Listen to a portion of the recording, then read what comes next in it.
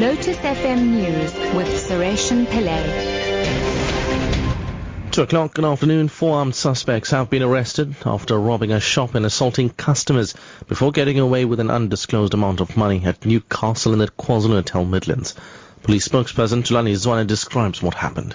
4 suspects entered one of the Chinese shops in Newcastle area. They robbed the occupants of their cash as well as cell phones. The suspects fled the scene using their own database photo vehicle, which was white in color. The police were immediately summoned and they reacted and they arrested these 4 suspects while they were in their vehicle. 3 unlicensed firearms were recovered as well as undisclosed amount of cash from them. All these 4 suspects will appear in the Newcastle Magistrate Court in facing charges of armed robbery and possession of unlicensed firearms.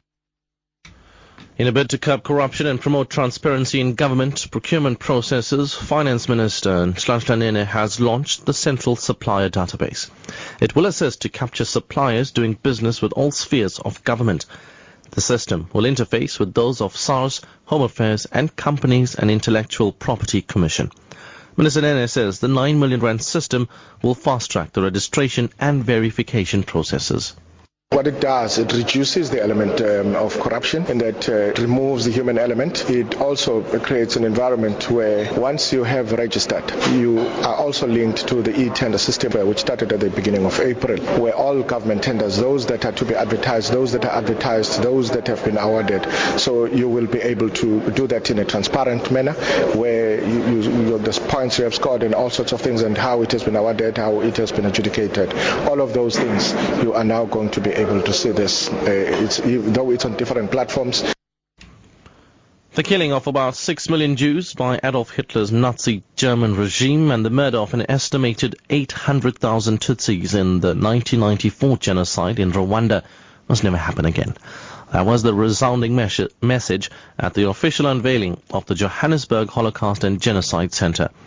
The center, located along Jan Smuts Avenue, was established in 2008, but the unveiling comes 70 years after the end of the Second World War.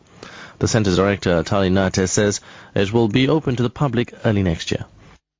The center seeks to raise awareness of the evils of genocide, with a particular focus on the Holocaust and the 1994 genocide in Rwanda.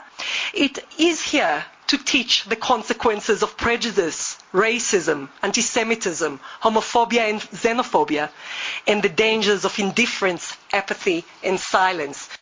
And finally, authorities in Hungary are preventing hundreds of migrants from using a major railway station in the capital Budapest.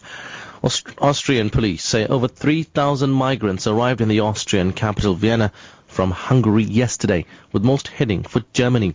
Earlier today, hundreds of migrants gathered outside the Calais Eastern Station. The BBC's Damien McGuinness reports. Germany, Germany, they chant, Europe's new land of opportunity. Berlin expects more than 800,000 refugees and migrants to arrive in Germany this year, partly because of Germany's strong economic growth, but also because Berlin has eased EU asylum rules for Syrians who are now being allowed to stay and apply for refugee status here rather than be sent back to the first EU country they arrived in. Top story at 2 o'clock. 4 armed suspects have been arrested after robbing a shop and assaulting customers before getting away with an undisclosed amount of money at Newcastle in the KwaZulu-Natal Midlands. I'm Sureshan Pillay, back at 3 o'clock. Lotus FM.